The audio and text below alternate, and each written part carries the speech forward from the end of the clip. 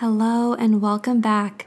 I have a really special episode for us today. I was graciously invited into the home of Kelly Mindell of Studio DIY.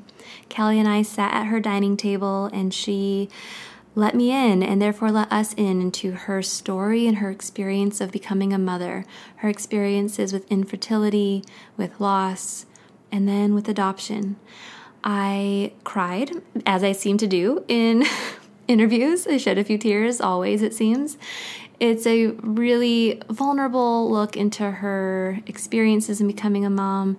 I'm just so grateful to Kelly for sharing her story with us, and let's jump in.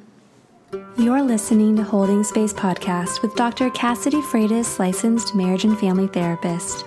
The information shared in this podcast is not a substitute for seeking help from a licensed mental health professional. Now, let's jump in. Hello and welcome back to Holding Space Podcast. I'm your host, Dr. Cassidy, and I am sitting here with Kelly Mindell of Studio DIY. Kelly has invited me into her home. I'm sitting across from her right now.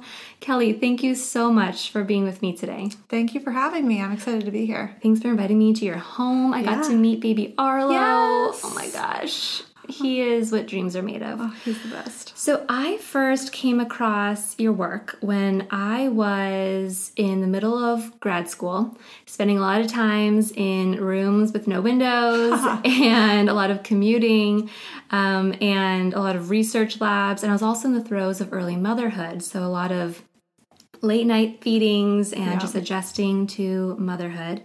And I stumbled into blogs, and I was looking for my own sort of creative outlets in that space of graduate school and early motherhood. And I remember coming across your blog, Studio DIY, and it was like stepping into this magical, colorful world where every day is celebrated and life is a party. Oh my gosh. It was, the work that you do is amazing, and it just brought this light, and it's just this place of inspiration. The work you do is so amazing. Thank you. Well, that's the goal, so that's good to hear. It's good to hear that we hit it. So beyond blogging, though, you also have products that you've launched over the last couple of years. You've done some amazing things designing a costume for Miley Cyrus, things like that. It's true. But one of the things that I really appreciated about your work and your blog was also your willingness to show up as yourself, as a human going through human experiences, and your willingness to be vulnerable. And one of the things, so you've shared about your experience with cancer and your health things that you've gone through. You've also, though, invited your followers and us into your world of becoming a mother. Yes. So infertility and adoption were things that you shared. And I don't know if I've ever shared this with you, but I've actually had more than one client, because I work with a lot of moms who are navigating motherhood or their journey into motherhood. I've actually had clients who have come in and said before, so there's this person that I follow, and she was talking about her experience with infertility and her experience with loss, and it sort of gave me courage to talk about miscarriage and loss with other people, because she was doing it on this huge platform, and if she could be brave enough to do that, maybe I could voice my own experiences to the people around me, which for these moms was incredibly healing, because loss, pregnancy loss, miscarriage, infertility, these can be often really silent struggles. Yes, and very silent losses. And so I don't know, you're doing incredible work in your beautiful, colorful world, but you're also inviting vulnerability. So thank you so much. I think my husband put it best. He's like, we always use this term influencer around what I do. Yeah. And it's like, sure, I can influence somebody to buy a pair of shoes or to try a new hair product or something. But what's really amazing is when I am able to influence people to open up about their stories or to pursue adoption or to do something on that level. So as much as it's amazing to hear that it's helped other people by sharing my story, it's also helped me so much. It's been such an amazing personal experience for me outside of the business aspect. Yeah. In what ways has it sort of shown up for you as being something healing for yourself, even through that process of sharing? I think that, like you said, like it's very isolating. Infertility, miscarriage, all that is so isolating. And it's not something people talk about. Like when you meet somebody at the grocery store and they just like open up about having a miscarriage. Mm-hmm. So I think for me, sharing it has shown me that there's so many people in this world that they're just like popping out kids, it feels like everybody's just having babies and like, seems like it's so easy and they just like blink and they get pregnant. But sharing my story has shown me how many people have also struggled, which brought a huge comfort to me when I was going through it, because I didn't really know many people personally who had. I had several friends who, were having kids or pregnant at the time, and I wasn't or was failing to stay pregnant. So it was really, really comforting for me to know that there was this whole world of people that had also been through it and that we were supporting each other together. Yeah. So between my firstborn, Riley, who's 6, and my son, who is 3, we got pregnant, and we heard the heartbeat at 8 or 9 weeks, and then we actually went on a trip to Hawaii, and while we were there, I put together this little video to announce that pregnancy to everyone. When we got back from that trip, went to the doctor's appointment, and they pulled up the ultrasound, and I knew. You just knew. Yeah, and it was really rough because my daughter was there. We had told her, and she was like, we told her you can hear the heartbeat, and she was like, it's one of those like trauma memories that's like ingrained in my brain of just her being like, where's the heartbeat? Where's the heartbeat? And the doctor pulling the screen away. Yeah. And just all of us being like, what's going on? What are you seeing? And her sharing, it doesn't look like the fetus has grown and we don't see a heartbeat. And so the whole, I had like literally put together this whole little video to share it with everybody. And the whole experience was really tough. I mean, the follow-up of, I ended up having to get a DNC. Yep. And that was in its own ways really traumatizing. Yeah. And then I ended up though deciding to share that video still with people and sort of in honoring that baby and that pregnancy. Yeah. And I felt really scared to do that and really vulnerable in doing that.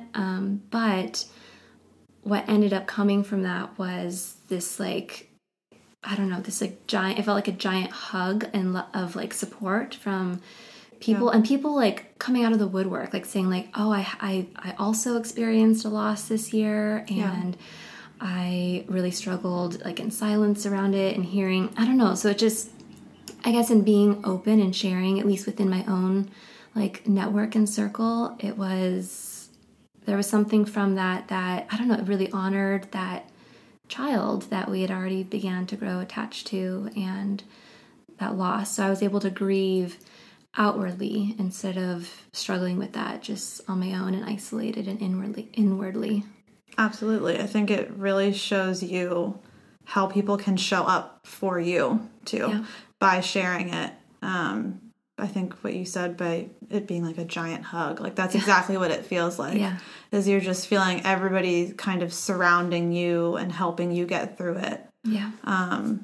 Which is really amazing and really something that I would love to see more happening just because it's so helpful. It's such a game changer in recovering from that loss. Absolutely. Because I always said to Jeff, as we were, going through everything, because with my medical history, we kind of always knew that it would, or I just in my heart kind of always knew that it was going to be a struggle for us to become parents. And I always said to him, I was like, the one thing that I'm not prepared for is a miscarriage. I was like, I'm prepared to never be able to get pregnant.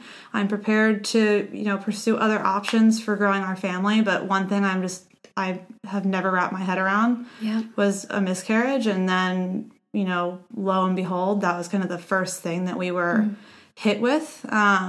So it's a lot. And it was a lot for me to handle and for us to handle. And talking about it is single-handedly the thing that helped us the most. Yeah, absolutely. Yeah. And I think that there can be a lot of shame that can show up, right? Or thoughts of what's wrong, what did I do, what's wrong with my body, these sorts of things that can really easily turn into shame. Yes. And one of the things that we know about shame from research is that if you throw in with shame secrecy, isolation, silencing, that's where it can just fester and grow into something much bigger. Yeah. But if in that same space with shame, you throw in real connection, a sense of community, talking about it with the right people, being able to be open to vulnerability. Yeah. Shame literally can't grow in that kind of environment. And so, but I think with miscarriage and loss, people don't know how to talk about it, or because of the shame, they're not talking about it, which just then makes it this worse, bigger thing. Yes, absolutely. Yeah. So backing up a little to when did you know you wanted to become a mom? Did you have a vision for what that would look like? Oh man, I'll say that I don't remember a time where I didn't want to be a mom. I can relate to you. I was just always one of those people who just wanted to be a mom. Yeah. Like, and not everybody is that way. No, it's been really interesting for me because I have several friends who I've watched kind of, or are still going through it. I've watched kind of have this moment of, do I want to be a parent? Do I want to have kids? And I've watched some that have chosen to do it and they absolutely love being a parent, and some that have chosen not to, and some that are still deciding. Yeah. And it was super eye-opening for me because I just could not relate on a personal level because I just have always known, but I think everybody comes at it from different perspectives and feels ready or drawn to motherhood at different times. And for me, it just hit really early. Real early. And for my husband too, we were like the weird kids in college that were like, when can we be parents? When everybody else was like partying. They were like, can we be parents yet? Is it time? Yeah. No, my husband and I, we've known each other we've been dating since we were 15. Wow. And so, and I don't know if he was necessarily in the same place as I was, but I feel like I had been envisioning what our children specifically would look like, and having children with him literally for 17 years, like a long time. Absolutely. I don't know if he was necessarily there, but so you've known for a long time that you wanted to become a mom. Yeah, it was always just my number one priority. I always wanted to be a mom. I always wanted to have a big family. I come from kind of a unique family situation where my dad had 4 kids and then got divorced and then married my mom, and they had me. Yeah. So my brothers are about 10 to 20 years older than me. So I had this upbringing where half of the time my family was huge, like this big boisterous family, and the other half I was an only child. Yeah. So it was a really interesting dynamic to go back and forth because it's kind of the two extremes. I personally very much loved the big family aspect and the craziness and just the chaos of it. Yeah. So I've always just been drawn to that and wanted to have a big family, and I just loved it. I think one thing that's been really cool for me, because I often get questions of people being like, do you really want 4 kids? I always say I want 4. It's just like the number I picked. And I'm like, yeah, and I think that the reason, and they're like, but it's so hard. And I'm like, I know, or I don't know, I only have 1, but I can imagine. But I think since my brothers were so much older, I got to see how awesome it is to have a big family from the outside and from like the end point of when everybody's an adult and having kids and grandkids. Totally. And it has given me light to get through the hard times that I'm sure will come with having many kids, to get to kind of that point where it's just this like big family that just with grandkids running around and huge family reunions. I mean, I feel like that can relate to many things, right? That if you have this like bigger vision of what it is you want, you almost from that can develop the grit to like get through those rougher moments in your journey to bigger Absolutely, because it's not easy. No. Just with one, I already know it's not easy. So when it, it multiplies, I can't even imagine. But it's, in my mind, it's just so worth it for that end game. So after you and Jeff got married, did you know pretty quickly that you wanted to start trying to start your family? I actually remember we did like a mini moon. We got married in Palm Springs, and we did a mini moon in Palm Springs. We didn't have to travel at all. Best decision ever, by the way, if anybody's not married. Just have your mini honeymoon right where you got married. It's perfect. It's so relaxing. But I remember we got to our hotel room, and the first thing that Jeff turned around and said to me, he was like, "We can have kids now." I actually can relate to that because I had been with my husband for a long time, all through high school and college, and all that time trying to not get pregnant. Yes, exactly. And then all of a sudden it's wait, we can get pregnant now. Yeah. Exactly. So I think, for us, we were trying so hard to be financially independent and then get to marriage and get through all this. And then it just kind of hit us. And it was we weren't celebrating being married. We were just we can have kids now. Let's do it. We pretty quickly hopped on the let's be parents train because we had been together since our senior year of high school. So we had been together already for, 7 years maybe. Yeah. So you were ready. So at what point in your path to becoming a mother did the word infertility become a word that related to your experience or that you resonated with? Another unique situation for me, since I have such an extensive medical history, which I can kind of briefly talk about for those who are listening and don't know. I had stomach cancer when I was 13. I had my stomach completely removed, basically. It's called a gastrectomy, super medically. But it makes it very hard for me to gain weight. I don't absorb nutrients very properly. There's just kind of some ongoing, lasting little effects that, even though the doctors assured me that none of my treatments would prevent me from being able to get pregnant, I just knew that it would be most likely an uphill battle just because of everything my body had been through. Yeah. So I feel like the word infertility kind of started right when we started our journey or even before. Just because we knew with me being underweight, I wasn't ovulating properly. So I kind of went to my doctor first and was like, listen, we want to have kids. I know that with all these things behind me, it's not going to be easy. How do I start? Mm-hmm. So they kind of were like, well, go off your birth control, take a few months and just kind of see what happens. And a few months in, my body still hadn't kick-started back into normal ovulation and all that. So I kind of immediately was started on fertility drugs. So it pretty much was almost from the beginning for me. Yeah. Because I know that for some women, they can really struggle with the word, right? Yes. And with stepping into the space of okay, this is a word that describes my experience. Yeah. But it sounds like for you, pretty early on, that word showed up. And do you feel like having that word helped you in asserting what you wanted to do or needed or getting the support? I think so. I think it was... it probably was a blessing and a curse that I was thinking about it just from the start, from that perspective. Perhaps I should have thought about it from a more positive perspective at first, but just because I'm very much I know the facts, how do we get this done? How do we figure it out? I think the hardest part, and I totally relate to the, labeling it with infertility and how hard that is when we did my first round of treatments with my just regular OB/GYN. And I went in and we had done everything and he was just basically nothing. There's nothing. Nothing has changed, nothing has happened.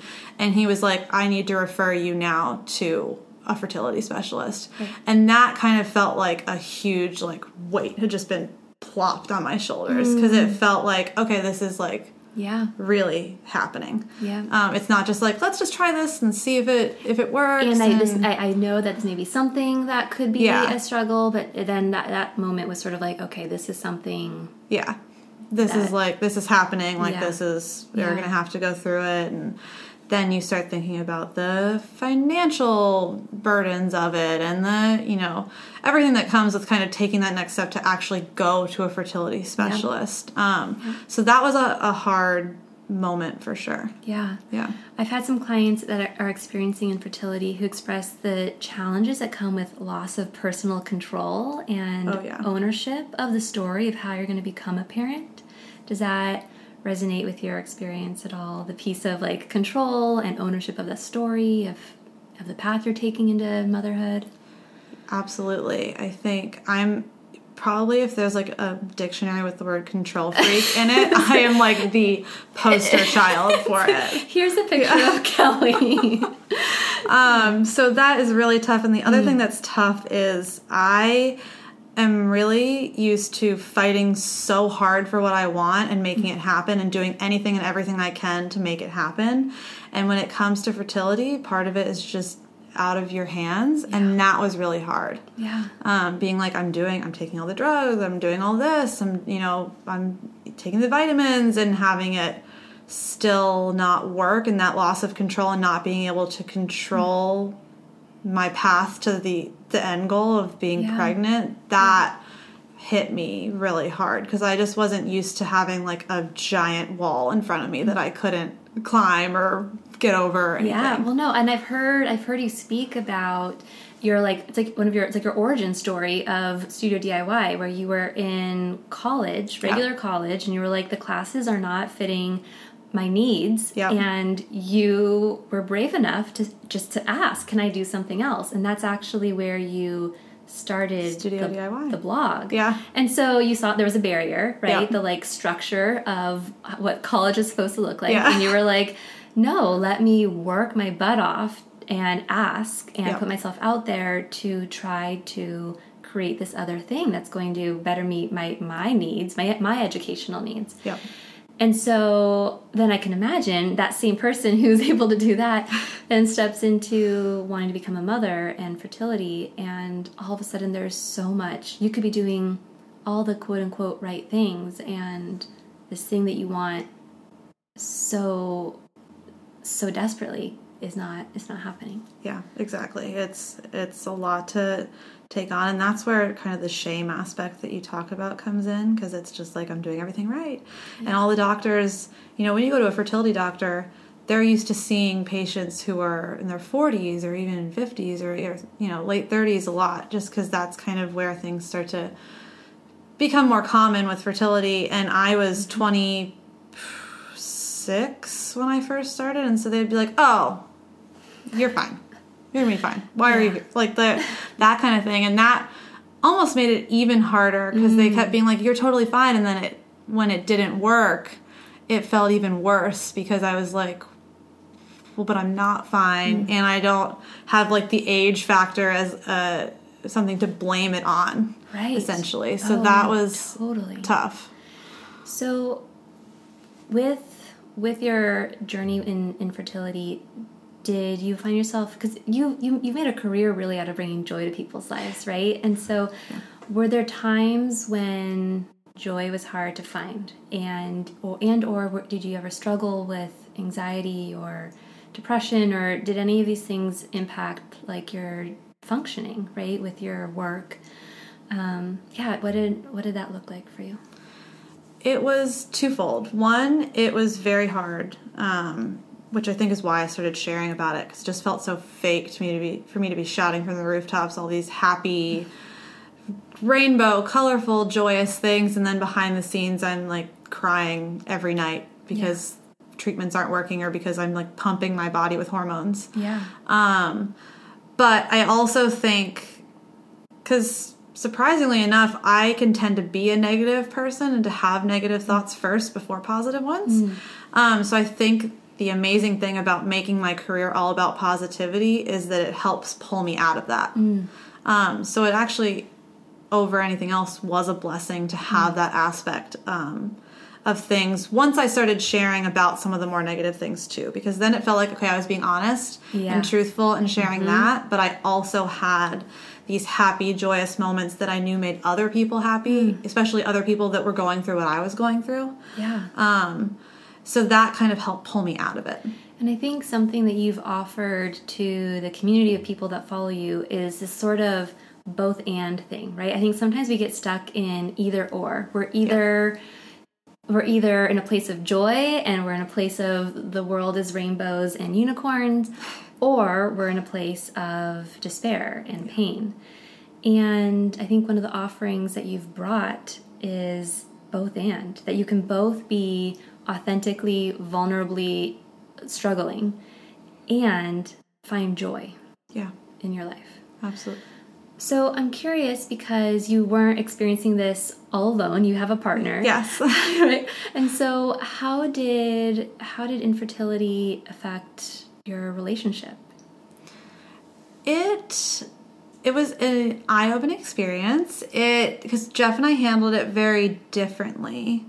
I, like, personally, outside of talking about it on the blog, after both miscarriages or every time we got kind of a no, would want to just sit at home on the couch and just, like, zone out and watch TV and not do anything and just be here. Whereas Jeff had the opposite reaction, where he would, like, make a list of 50 things and see how many he could get done in a day. He just, like, wanted to be distracted and moving and going. And that's our personalities in general. It just amplified everything. Whereas I'm more of just like, I just want to sit and not do anything, or not talk to anybody, because I actually did talk to a lot of people. I just, like, didn't want to do anything else. I didn't want to go out anywhere.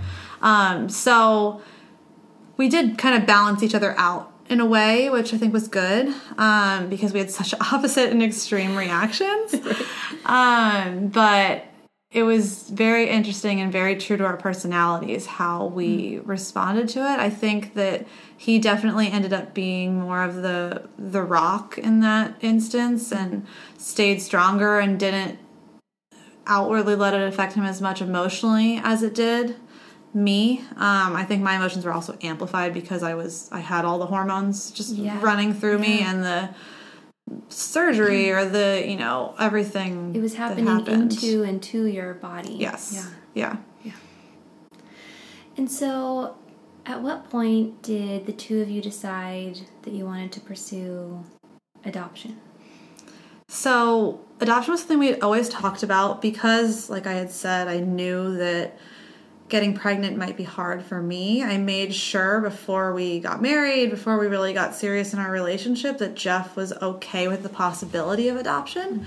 Because I figured even if I did get pregnant, I may have a really hard pregnancy.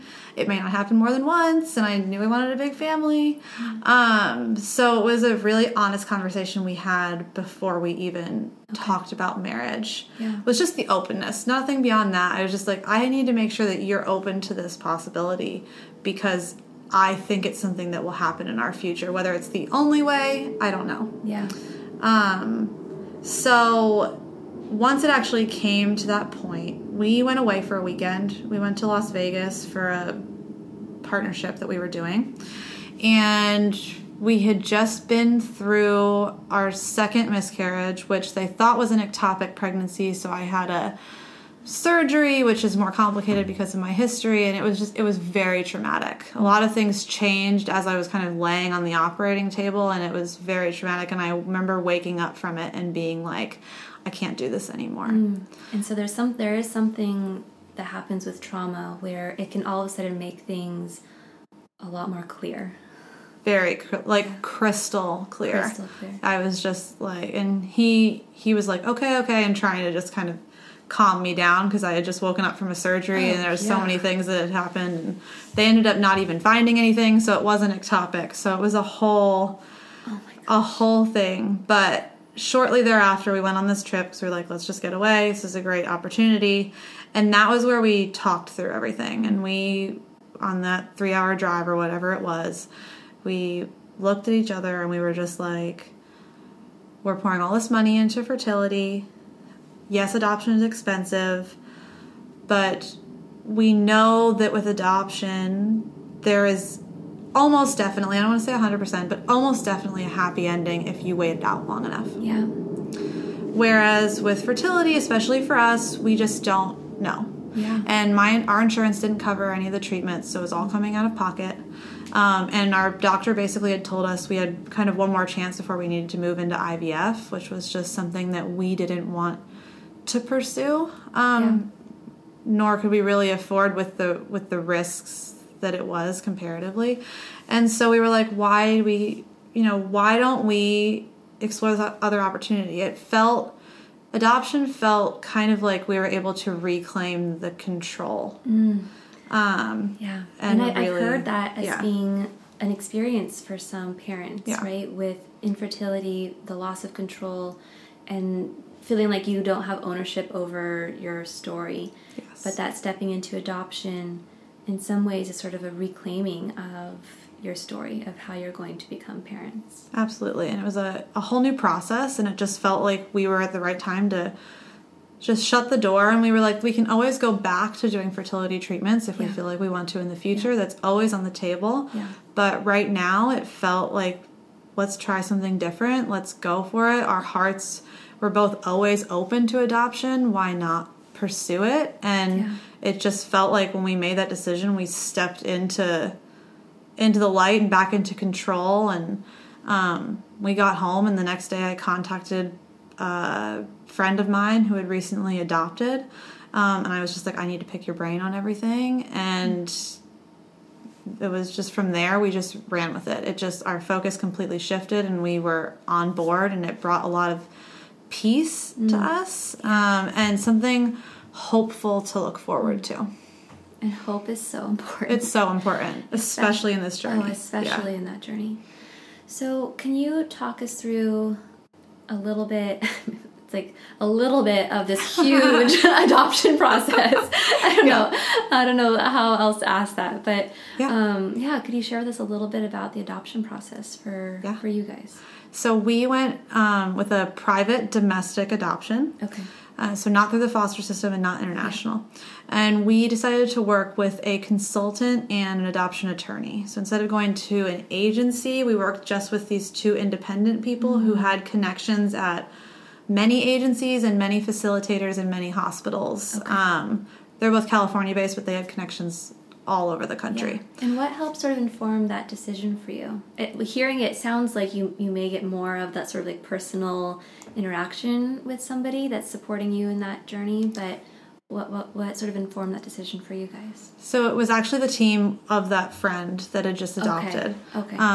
Which, a personal recommendation felt like everything in that, and that was really helpful and comforting for us. And private domestic is kind of, we made that decision before we even picked the team, just because we didn't feel like we were in a position to take on a foster case, because we were both working full-time, really in the thick of our careers, and we didn't know what other trauma or anything might come with it, and we didn't want to do a disservice to a child that may need more assistance because of what they had been through. And international, it was easy to knock that off the table because we both don't like to fly, and the idea of flying 13 hours was too much for us. So I was like, well, that's easy. Let's just knock that option off the table from that silly reason. Yeah. But it was really the recommendation of a friend that pushed us towards this, because I think the biggest thing with adoption, and what people have mentioned to me when they asked me about it, is like, I don't know where to start. Yeah. And she was just the perfect starting point. The same thing can happen when people talk about therapy. I don't even know where to start. And in therapy, right, one of the best ways to find a good therapist is in opening up to others and asking for referrals, right? Yeah, because exactly. It's coming straight from that. So then you guys who stepped into the adoption journey, you had the team that was supporting you in doing that. Yeah. And what did that process look like? So the first thing was we met with them, and we started working on two things. One was a profile book, which essentially is a marketing tool for yourself. It sounds so weird to say the term marketing when it comes to growing your family, but that's really what it is. It's what they would present to birth mothers to show them the kind of life that you would give their child. So that was the first thing we worked on. Because of our backgrounds, it actually worked really well for us and really helped us because we're kind of in the job of marketing ourselves in a very different way. Yeah, I was thinking that.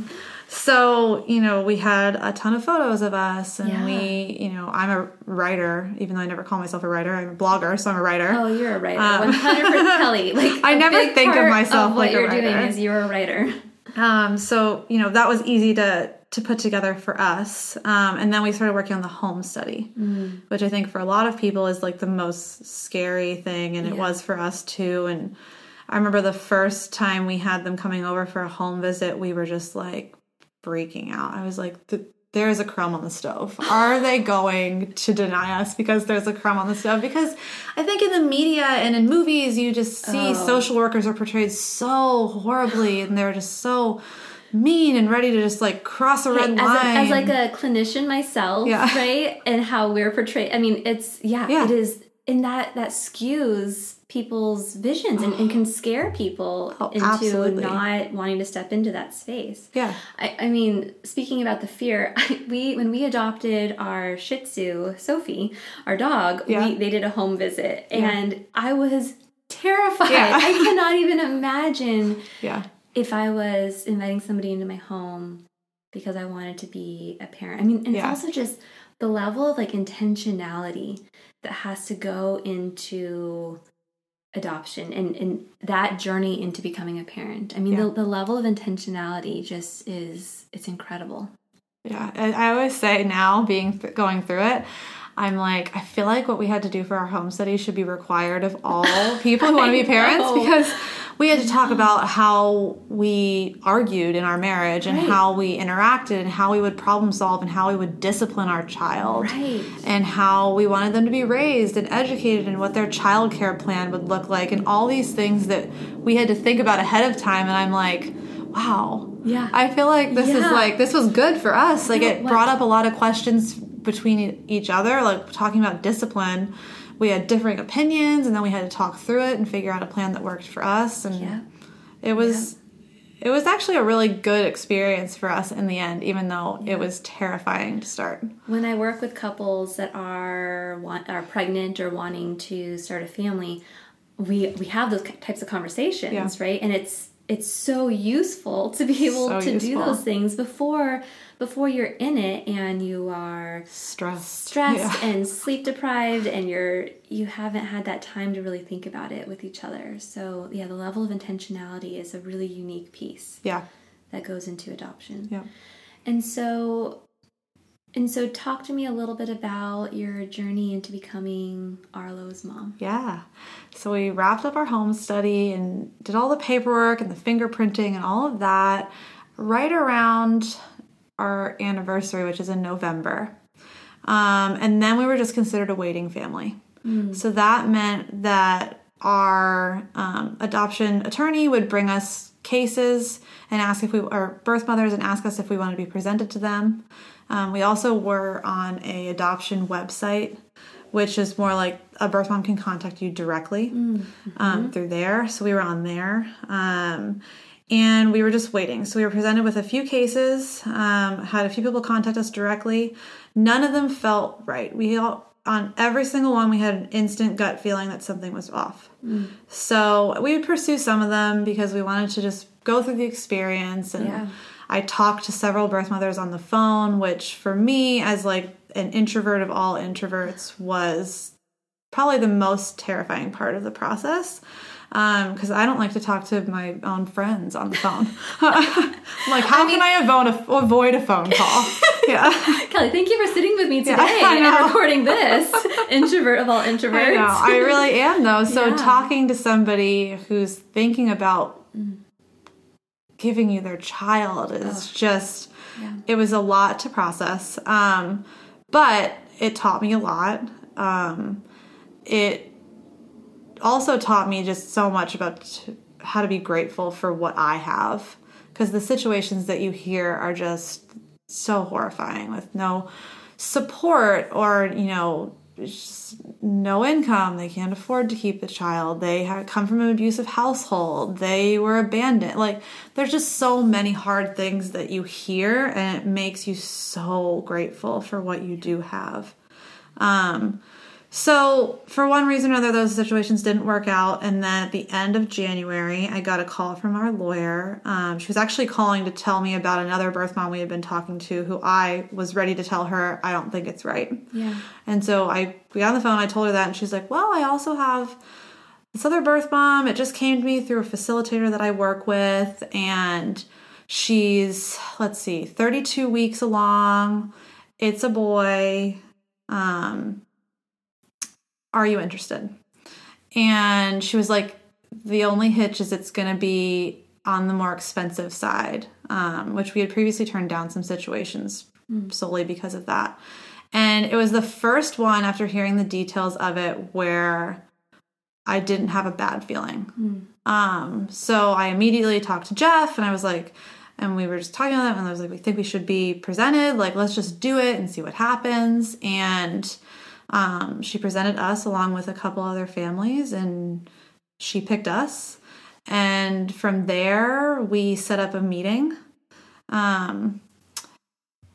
So the nice thing about our situation is she was also in California.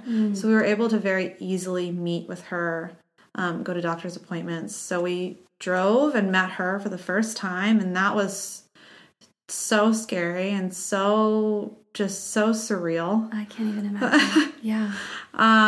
But it went well, and we kind of left that meeting looking at each other being like, did we just get matched? Wow.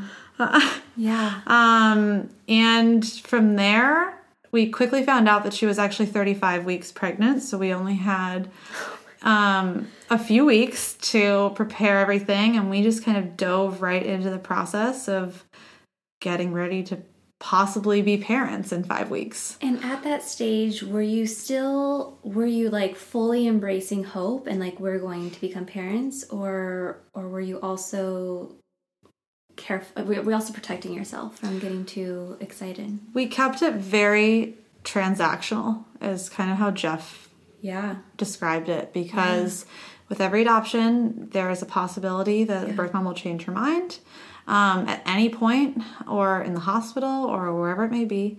So that's, I think, the biggest, scariest part of adoption, of domestic adoption, is that that's a possibility. Yeah.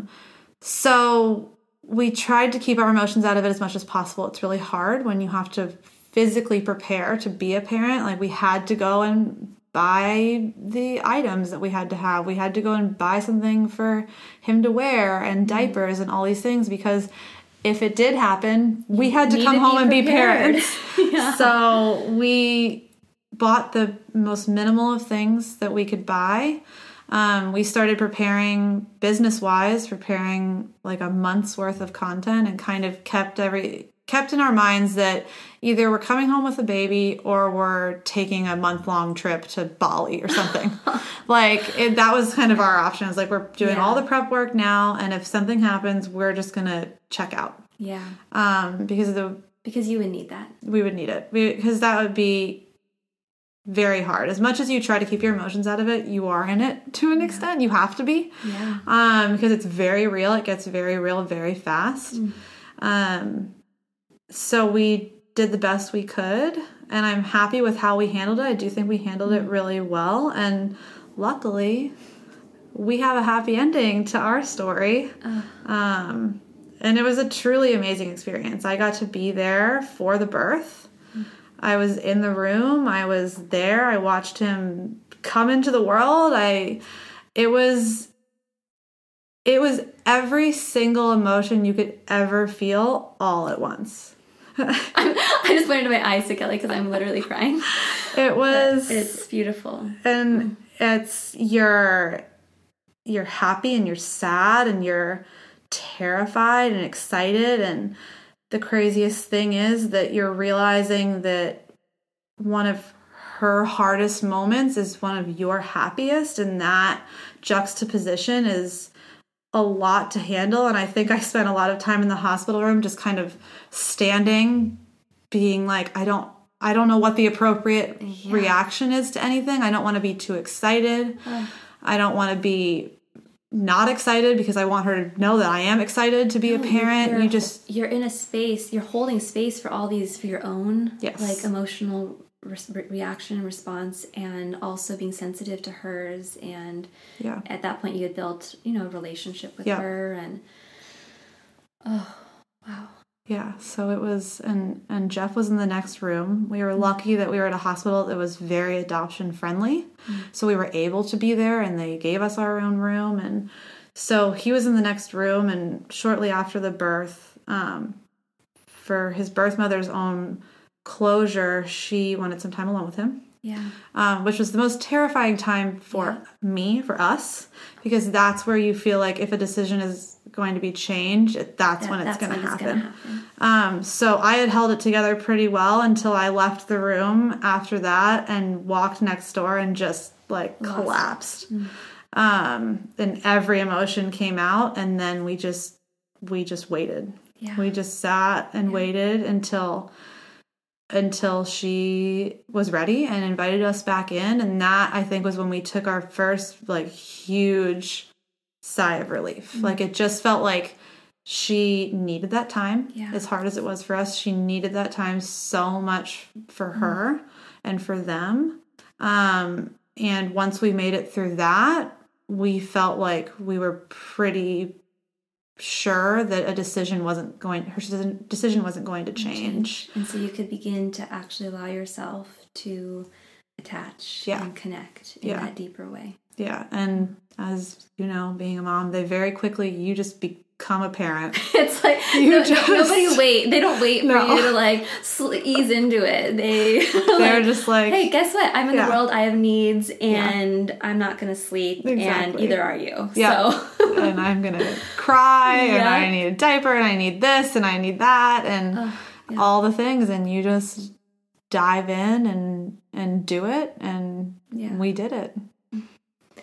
So, one, thank you so much for sharing your story. I know you've shared it before, but in sharing it again. No, absolutely. To end, what did you learn about yourself through this whole process, your journey into motherhood?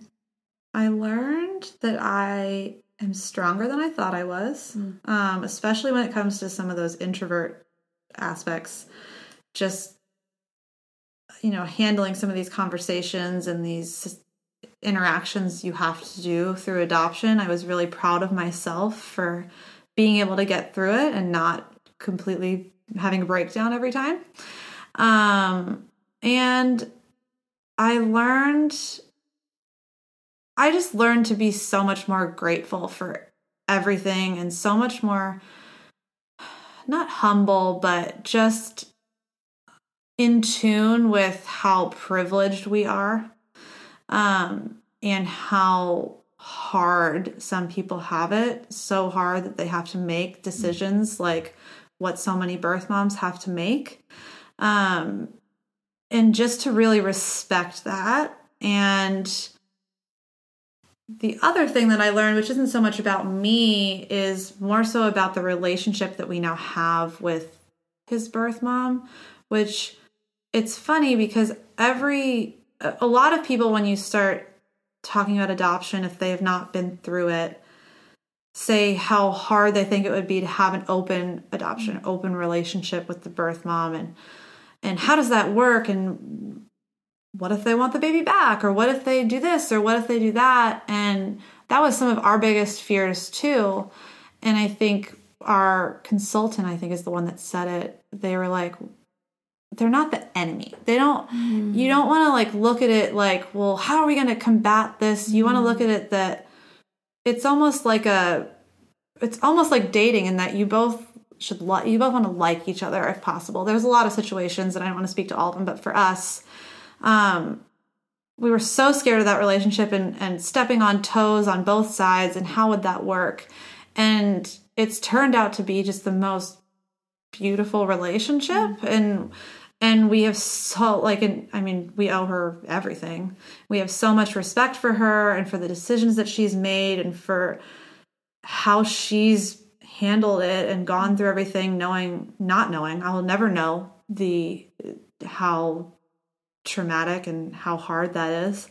But just learning to respect that relationship and explore it and be open to it and like take the punches as they come at you and just embrace that this is how we came into parenthood and that our situation looks different and how awesome it is in some ways that Arlo has so many people that love him so much to make such life-altering decisions. Yeah.